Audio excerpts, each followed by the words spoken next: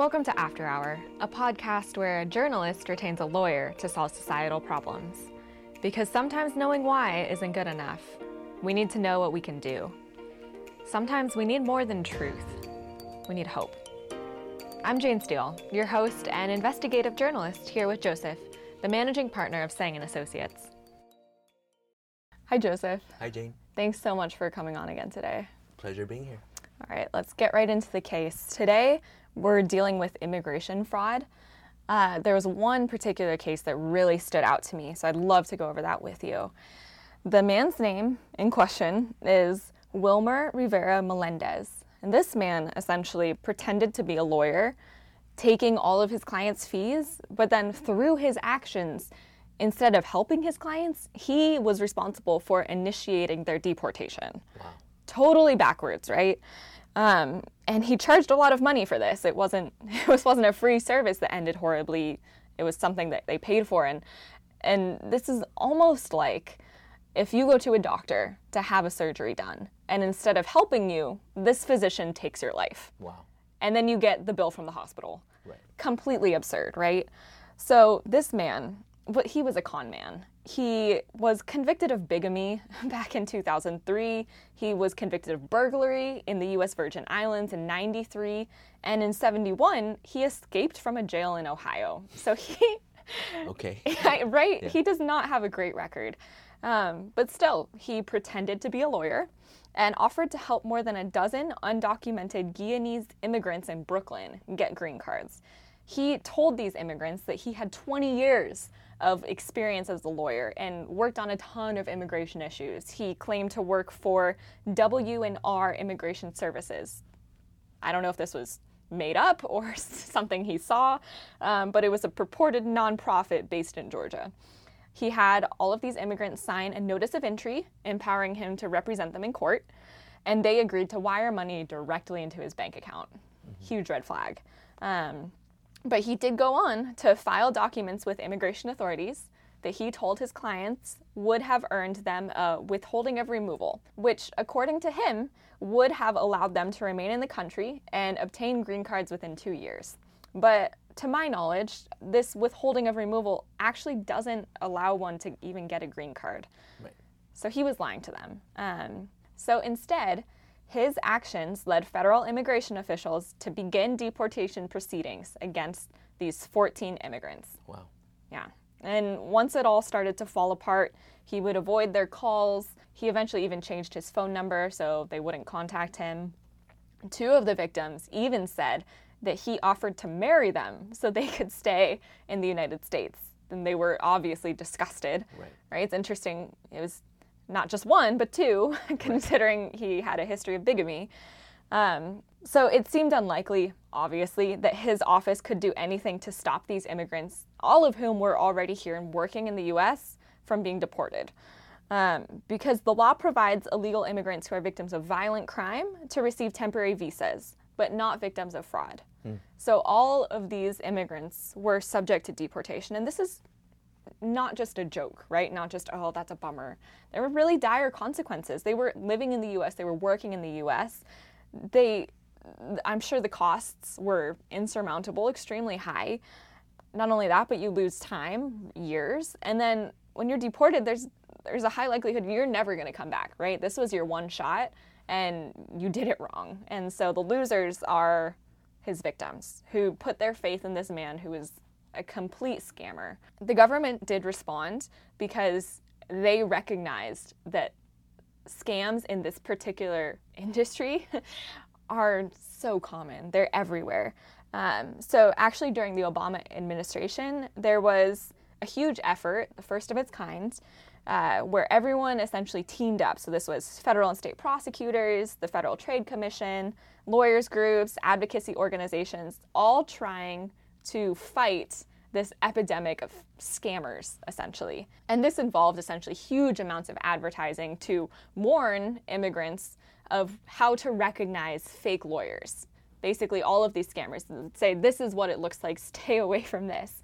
And they would show, criminal cases as an example of here's what will happen, here's what to look out for.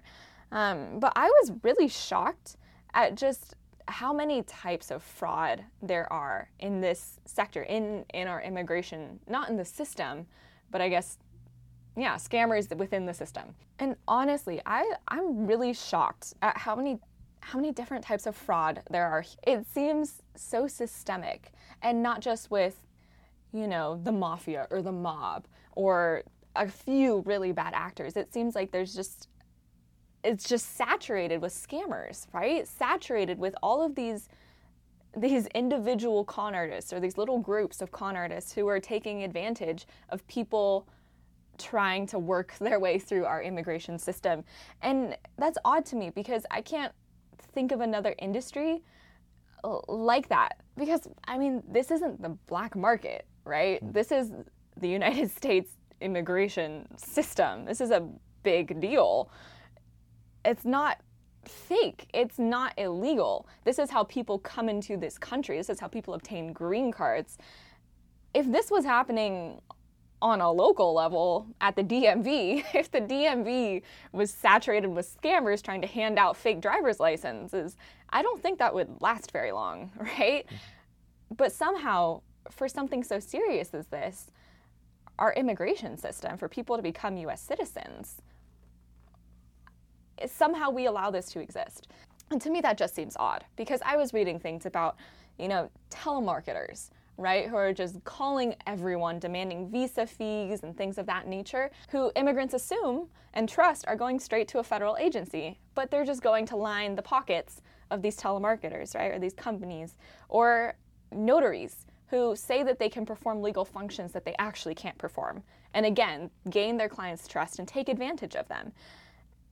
It's a huge scam that honestly disrupts thousands of families' lives, and disrupts them, as I said before, in serious ways. These aren't minor consequences. This is life-changing stuff. And I've got a couple different sides of me, a couple different ideas bouncing around in my head. So one is, this is a huge scam that's really disrupting thousands of families' lives. It's a huge deal. And it's just shocking to me that there's so much fraud in something so consequential. And the fact that there is, to me, makes the U.S. look really irresponsible at best, because they're well aware, as we've talked about, of this issue.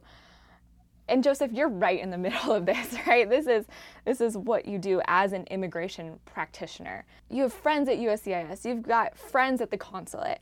You must honestly see and hear this all the time. It seems to me that whatever's being done isn't working if the industry is still so full of just these simple con artists, these simple scammers who are somehow allowed to exist and take advantage of people's lives in such a serious setting with such serious consequences. So Joseph, I want to bring this to you and just ask, firstly, what is being done? And secondly, how can we improve? Wow. Yes, Jane, this is actually a serious problem. Our firm, we're actually handling a class action lawsuit against a lot of these fraudsters right now. Wow. Yeah, there's the fraud is actually much more prevalent than even what is reported. There's fraud against non-immigrants, there's fraud against immigrants, there's fraud from outside of the U.S., there's inside the U.S., there's against students, there's against seniors. It's insane. And there's small pockets, like you said. And so I think the appropriate response to you is really divided into two sections.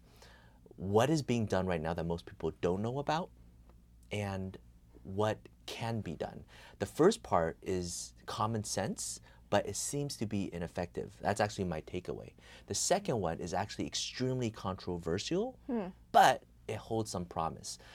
So one thing that's being done right now since the Obama administration is push this idea that there's a lot of fraudsters out there, a lot of fake notaries, or notaries here is just authenticating you are who you say you are, but in Latin America and other countries, they are essentially their legal professionals, they're the attorneys. And so just combating this misinformation, but not only that, just trying to inform the public to hire professionals, professional lawyers or professional notaries with immigration bonds that can actually provide the service. So there's this push. Secondly, a lot of people, what they don't know about is that if you hire a legal professional and you receive ineffective assistance, your case can potentially be saved and reopened. I'm handling a few cases right now where, rightly or wrongly, the prior legal counsel messed up on their case. You know, you trust your case in the hands of a legal professional. If they filled out the form incorrectly and then suddenly your whole family needs to be deported and you can never enter the US again, well, that seems wrong. And if you can prove that you received ineffective assistance, then your case can potentially be reopened and you can continue. And you can even maybe save the filing fee so you don't have to refile again. So there's that. But most people don't know about that. But the thing about that is it needs to be from a proper legal counsel. So if you got defrauded by somebody who is just claiming to be a licensed attorney and not, the government won't back you on that. And you can ask why not? And the public policy reason is if you expand it too broadly, it's too easy to say, I've been defrauded, let me start over. And the government can't have somebody filing the same application 100 times. So, but it is also very, very unfortunate where people who do get scammed by who they trusted, suddenly they have no hope. Right. And that was one of my issues in going through this case was, like, I know victims of violent crime, right? There's alternatives for them, right? Or if your case gets denied but you're a victim of that crime, there's things that you can do. But for this, it was frustrating to me because this is a legitimate crime that these people suffered. They were legitimate victims of fraud. And so why isn't there anything for them? Maybe if the class action lawsuit goes forward and there's a court ruling, then maybe in the future there will be, right? So largely our immigration system, our legal system as a whole is based on case law. A lot of it is based on case law, right? So different exceptions and circumstances come up. And if in this case, it's the matter Lozada, right?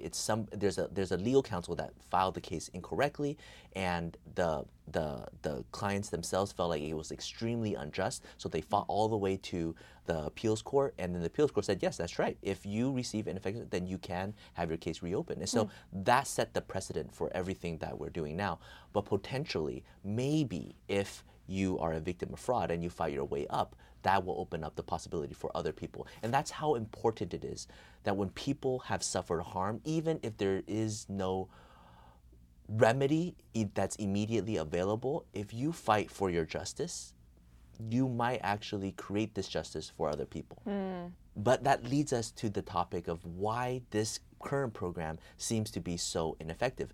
Essentially, you're putting the burden on the individuals to do their due diligence and shop for the right legal professional. And that's extremely hard. You might not speak the language. Even if you do speak the language, these are people who are trying to defraud you, right? They're committing perjury, they're providing fake documents. How do you know the legal professional that you're hiring is actually a legal professional, right? And if you yourself don't hold a law license, it's really hard for you to tell if somebody actually holds a law license or not, right? And the government going out there saying there's a lot of fraud out there, be careful, it only makes you more scared of shopping around, and you rely on the people and the people that you see. And if this person is very nice to you, that they're trying to help you, and they've helped maybe a friend, and you got a referral, then you'll trust them. And that's how a lot of these scams happen. And if the only resolution of it is going through the appeal process and spending $100,000 appealing your case, well, good luck. Yeah.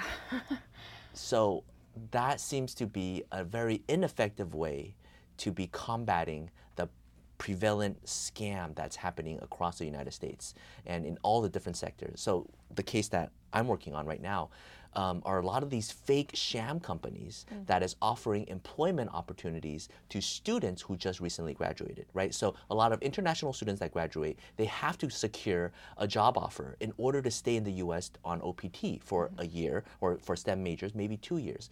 But they only have a short period to do that. And if they cannot land a job, then they have to get kicked out of the country, and they're really worried. And so there's all these scam companies saying, yes, pay us a certain fee, or if you apply, we will have a high chance in securing you a position. So all these students apply, and then they give a fake job offer, and then these students got this job offer, they're super excited. And when the time comes to go to the company, suddenly the company doesn't exist. There's no HR that contacts them back. And suddenly they're just in limbo.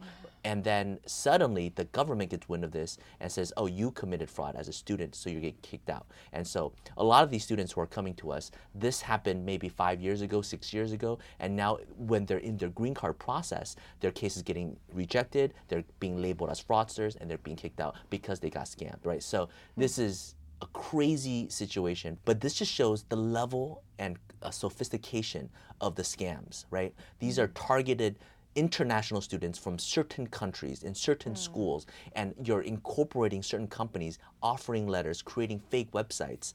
How would these students possibly know, right? When you're going through this job offer application process, you're not hiring an attorney. The school is not there to back you up to double check. It's largely up to the student themselves. And again, they're international students. They're just graduated college from a dance major maybe. How would they possibly know this is the thing that they're facing?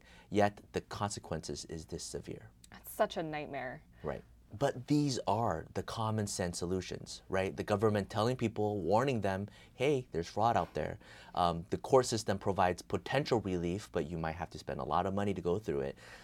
Or you just have to do your due diligence. All common sense, but because it seems to be so ineffective, it still provides a huge opportunity for scammers in all levels. Fake marriages, fake employment opportunities, fake everything. But because these common sense solutions seems to be so ineffective, it provides this hotbed of opportunity for scammers at all levels. Fake religious visas, fake marriage visas, fake almost everything that you can possibly think of. Yeah, and even me sitting here, I'm like, I'm pretty sure now I would fail. Like, I'm pretty sure I would get frauded. Even if I feel like I'm doing my due diligence, they're so sophisticated, right? You can make it so simple and clean and believable. Right.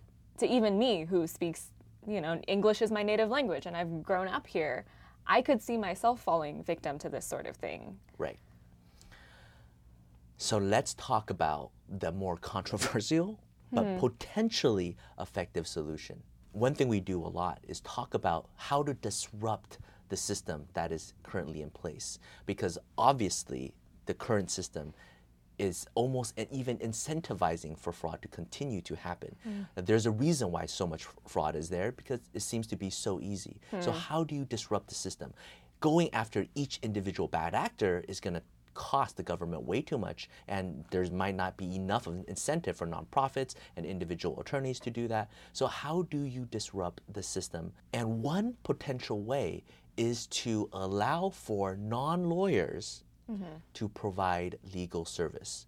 This almost seems counterintuitive, right? Yes. Because right now, the whole problem is that there are non-lawyers scamming people pretending to be lawyers. Right. But hear me out. There's a lot of factors to why this might work. One reason is because lawyers have to pay a lot of money to go through law school, and they have to charge a lot of money to do basic, seemingly simple application forms. And so a lot of these scammers think, wow, I worked so hard to make a couple dollars. Why don't I just pretend I'm a lawyer, and suddenly I could do the same amount of task, and suddenly I could charge this much more. So there's all these scammers out there. Now, maybe some of them started out trying to help people and then making a mistake, and they just dig themselves in a hole and they try to get out by scamming more and more people. That happens a lot, right? So that's one situation. Because of the way the legal industry is set up, the price tag is just too high. So if suddenly you allow for non-attorneys to break into the marketplace, then you'll have businesses and corporations go into this industry and potentially providing really quality service for a lot cheaper. And if you can get quality service for a lot cheaper, then scammers will not be incentivized to scam anymore because the price is already so cheap. So that is one potential. Now, there's a lot of fundamental premises here. You have to assume businesses and corporations will do and be able to provide legal service better than lawyers. That's one fundamental, right? And another thing is businesses and corporations will eventually bring the cost down. And businesses and corporations will be incentivized to combat fraud and scammers much more effectively than lawyers. In a way, in a twisted way, lawyers almost stand to benefit that there are so many scammers out there, because I know so many attorneys that will say, don't hire people who are not lawyers. Pay me the expensive legal fee. You see? Yeah. And it is right and it is righteous, but it seems almost wrong. And that is a very twisted way, and it doesn't sit well with me. It doesn't sit well with me because if the lawyer is charging a high fee for not doing any work, and it's somehow legal to do that, then it's almost robbing in plain sight, right? And so that's why so many people hate lawyers, because they have to pay such a high fee when all the lawyer had to do is spend maybe 10 minutes and fill out a form and file it. And it almost is like, I'd rather be scammed than be scammed openly. And I understand that sentiment. And so that's why I think the current system is almost broken from the inside. Okay, so it sounds like to me that would take a lot of work, a lot of shifting around, or a lot would have to happen to allow this controversial solution to be played out. What exactly would be required for this to happen? This is actually underway right now in California. There's a huge push, and different courts and around the country are already implementing a lot of this. Non-legal professionals being able to provide legal help. Now, this is extremely controversial. I haven't made up my mind whether I'm for it or against it. I can see the potential benefits, so I'm very attracted to it.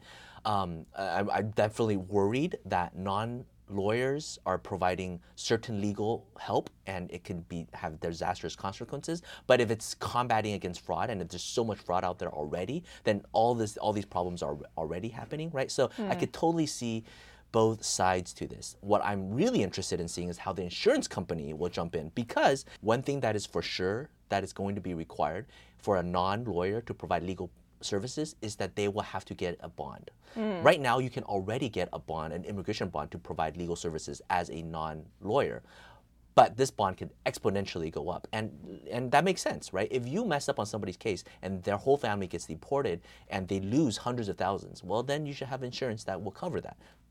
Even lawyers, right? Even our firm, we have a very expensive malpractice insurance. If we mess up, well, there's an insurance that covers us. So if lawyers are required to have malpractice insurances. Well, actually, a lot of lawyers actually don't carry malpractice insurance, but I don't know how they sleep at night. I feel much better that there is an insurance in place, right? Because human error happens. Yeah. So if lawyers typically have malpractice insurance, how much more so non-lawyers will have expensive bond? But how will the insurance companies come into play and price this accordingly? Because if it's not done correctly, one bad actor or one just misinformed, careless paralegal turned immigration practitioner, non-lawyer, who have this bond and mess up on 100 cases, and all 100 cases gets $1 million, the insurance company will go broke. So how is the insurance company going to figure out this problem? I think that's a huge step.